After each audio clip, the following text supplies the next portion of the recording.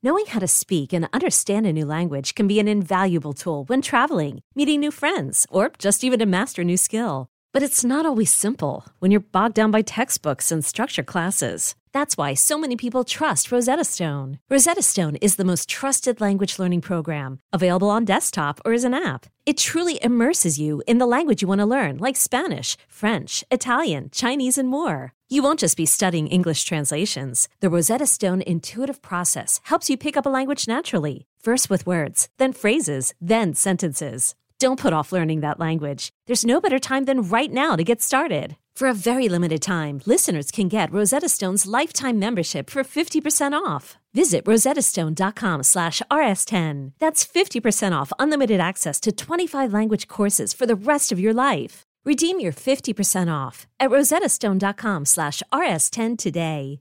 Knowing how to speak and understand a new language can be an invaluable tool when traveling, meeting new friends, or just even to master a new skill. But it's not always simple when you're bogged down by textbooks and structured classes. That's why so many people trust Rosetta Stone. Rosetta Stone is the most trusted language learning program, available on desktop or as an app. It truly immerses you in the language you want to learn, like Spanish, French, Italian, Chinese, and more. You won't just be studying English translations. The Rosetta Stone intuitive process helps you pick up a language naturally, first with words, then phrases, then sentences. Don't put off learning that language. There's no better time than right now to get started. For a very limited time, listeners can get Rosetta Stone's lifetime membership for 50% off. Visit rosettastone.com/rs10. That's 50% off unlimited access to 25 language courses for the rest of your life. Redeem your 50% off at rosettastone.com/rs10 today.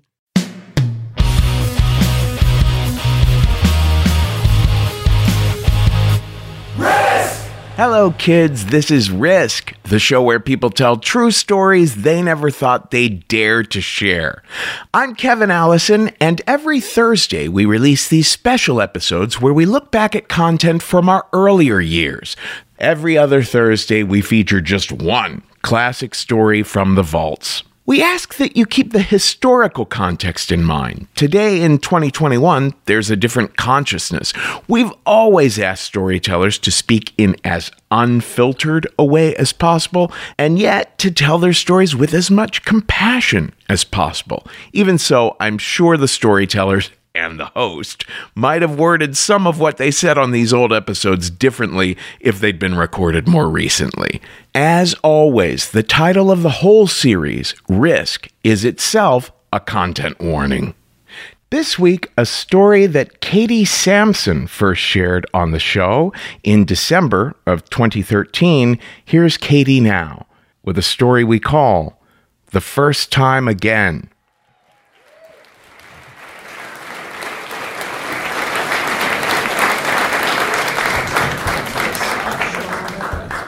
So I'm 20 years old.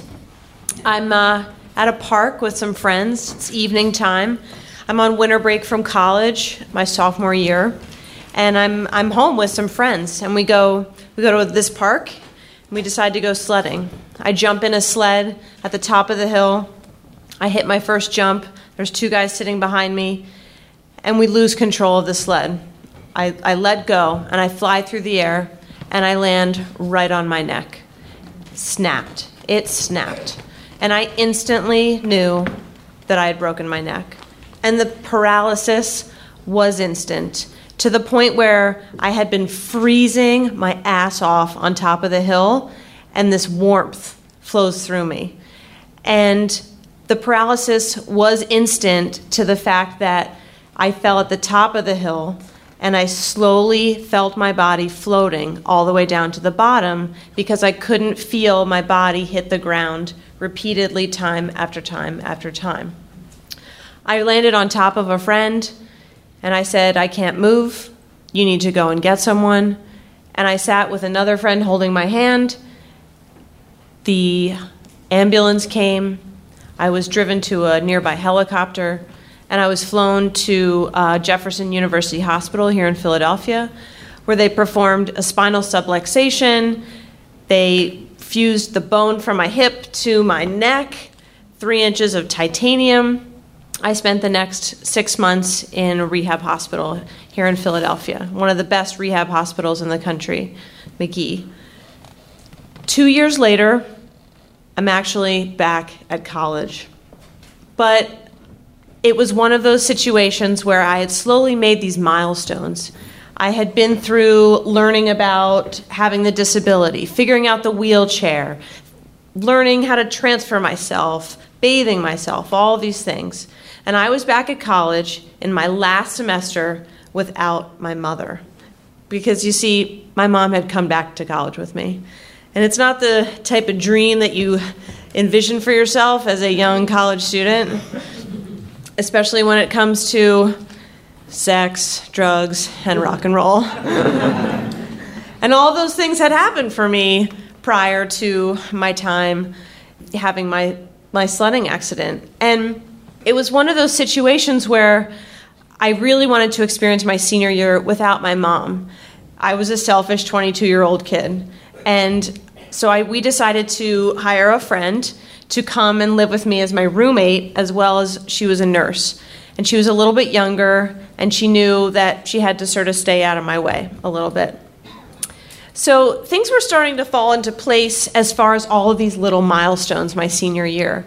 I had gotten back involved with sports. I had been a lacrosse player my freshman year. My team had won the national championship. The team had brought me back as a student coach. We won the national championship again. I had decided to take a modern dance class in a wheelchair with 30 freshman football players, which was terrifying and awesome. I had made new friends that didn't know me before I had my spinal cord injury, which was so fantastic. But the romance really wasn't falling into place. And, I had a successful career romantically. When I was 12, I had my first kiss with my summer sweetheart on the beach in Westport Harbor, Massachusetts. We swapped some saliva. I think there was a boob grab over the bathing suit. I shouldn't really say boob. It was more like mosquito bite or like a tablespoon of mashed potatoes that he was feeling there. I don't know. Cut to late teenage years, my losing of my virginity happened on summer vacation with my family and my grandparents, with a week-long stay at a resort in Florida, to which at the end of the week I had been having sex with our waiter. And my grandmother asked my grandfather how much we should tip the waiter, and he says, "I think Katie already took care of that." Yeah, so that happened. My freshman year of college, I had an altercation in a dorm room with a young man in which I was performing a sexual act and the fire alarm went off, and I was just so embarrassed because I couldn't do the act on the rhythm with the fire alarm, and then I started doing it on the rhythm against the fire alarm, and it just wasn't working with the fire alarm, if you know what I'm saying. So that just didn't go as well as I had hoped. But when I was in rehab, I remember all of these times where I had a friend that had sent me a book called Enabling Romance, for those times when you are in a wheelchair and you want to, get your groove back. I remember my physical therapist slipping a VHS in my room at one point and having to sit through these painful videos, black and white videos of men in wheelchairs having sex with their wives or caregivers, who knows. But there was no women doing those things. There was no women in wheelchairs. And so that was really confusing to me. But I don't know, I just thought, it wasn't going to happen. Or worst case scenario, if it happened, something really awkward would happen along with it. I'd fall out of my chair, or the guy would wimp out or something. So homecoming weekend, I'm with some of my best friends that are back visiting on campus. And we decided to go to a kind of keg party of sorts. And I have to mention this because I think it's really significant to this story. I have a friend who has his doctoral in disability studies, and he has this theory about people who've suffered a spinal cord injury and their recovery in social life and cultural life. And he says that for every year post-spinal cord injury, you increase your age by 4 years. So the first year you have a spinal cord injury, you're 4 years old. You're brought down to almost an infant level. The second year, you're 12. The third, math, you're 8. I was told there'd be no math tonight. 8, right, 12. So I'm going into my third year, 12 years, right? Okay, we're back. So I'm in my early adolescence. I'm like, I've sent mom home. I'm with my roommate/nurse. That's pretty cool. I'm out with friends. I'm going to do something dangerous. So we go to this party, and I'm reconnecting with people, and I see this guy from across the room that I recognize. And his name is Sam, and he had graduated a few years before. And we start talking, and he's very funny, and yet I can tell that he's kind of the goofball of his friends, and they're coming up and hugging him and saying, hey, how's it going? And he's asking me questions about lacrosse and about coming back to college. And then at some point I realized that I have to get out of this dormitory and be carried out, because the more the night progresses, the less sober people in the party are. And public safety on campus did not want me in houses late at night in case there was a fire. So I was not only a fire hazard, but I was kind of like the party downer at times. It's like, oh, we got to carry the girl in a wheelchair out.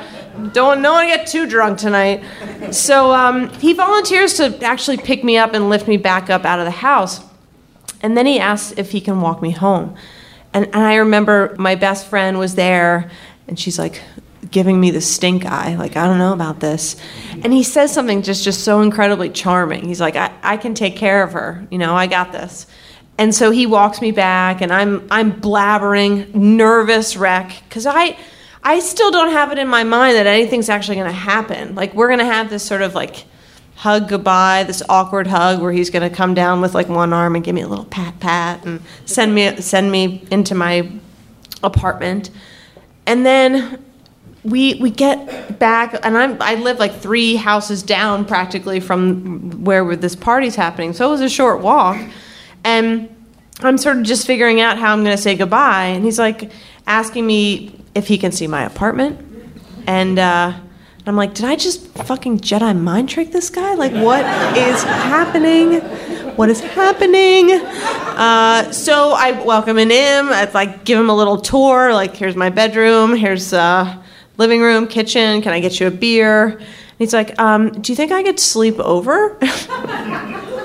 And I'm like, on the couch? And he's like, no, I'd like to spend the night with you.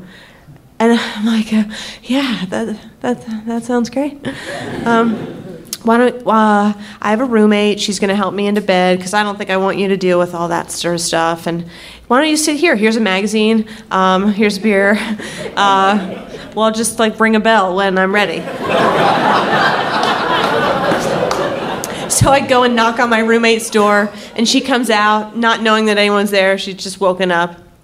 And she's like, how was the party? And I'm like, shh, there's a boy in the living room.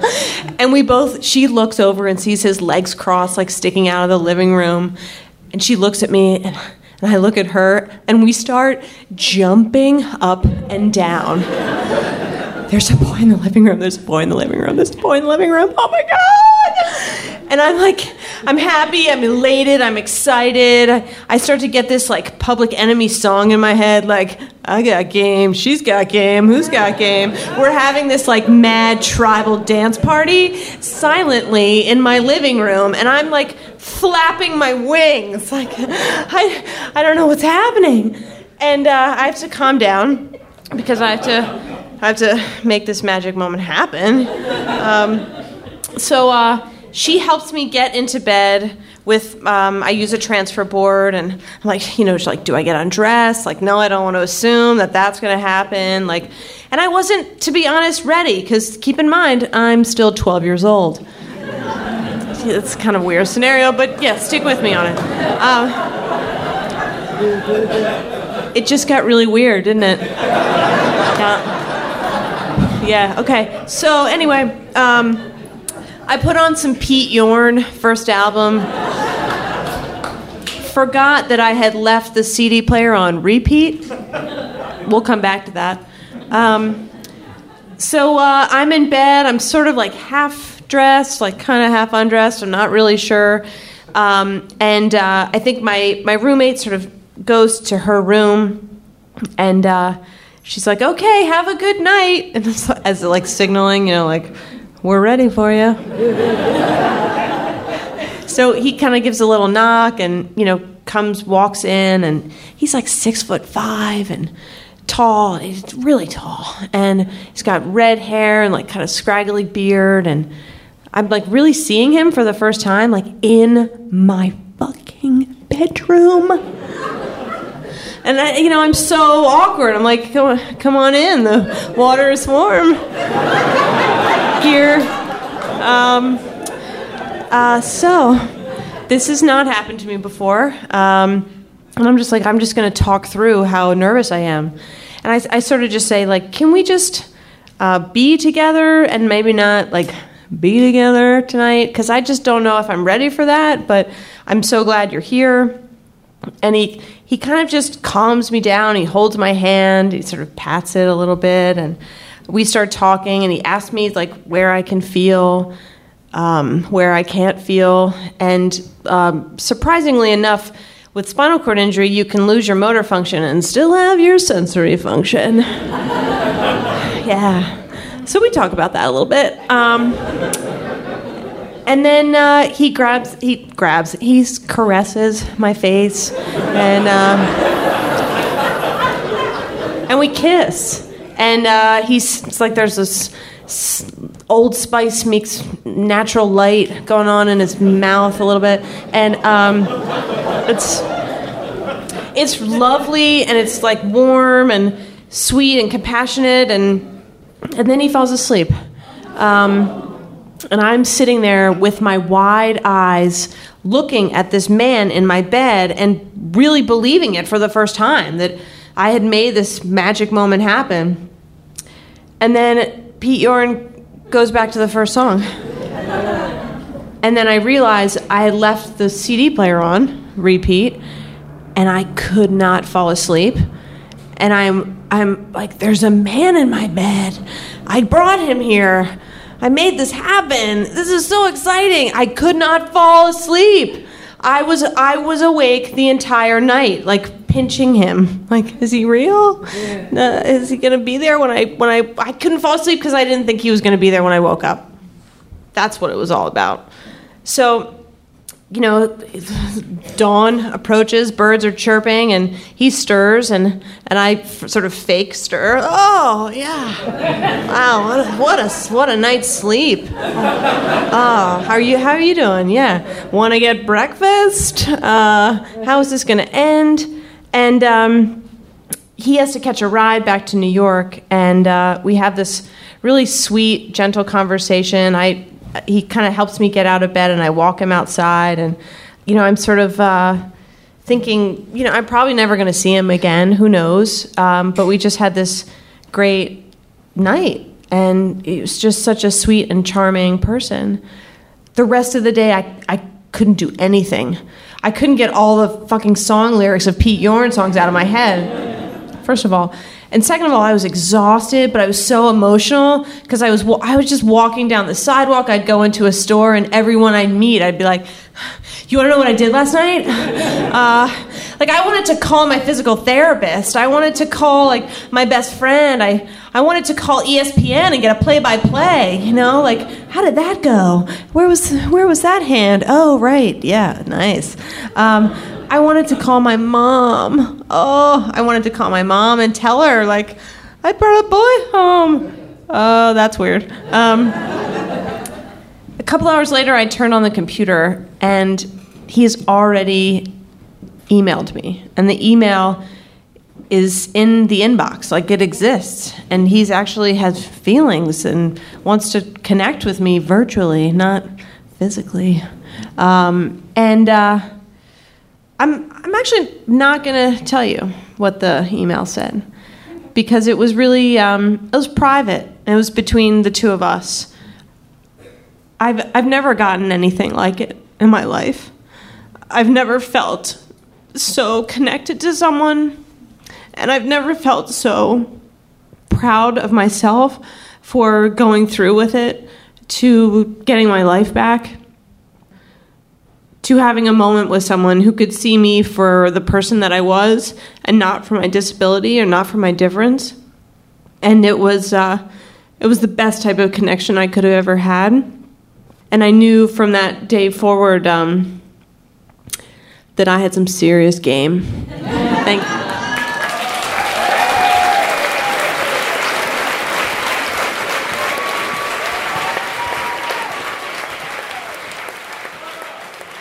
That's all for this week's Classic Risk Singles episode. Now, don't miss out on our regular full-length episodes. There's a brand new one every Tuesday, and everything you might want to know about us is at risk-show.com.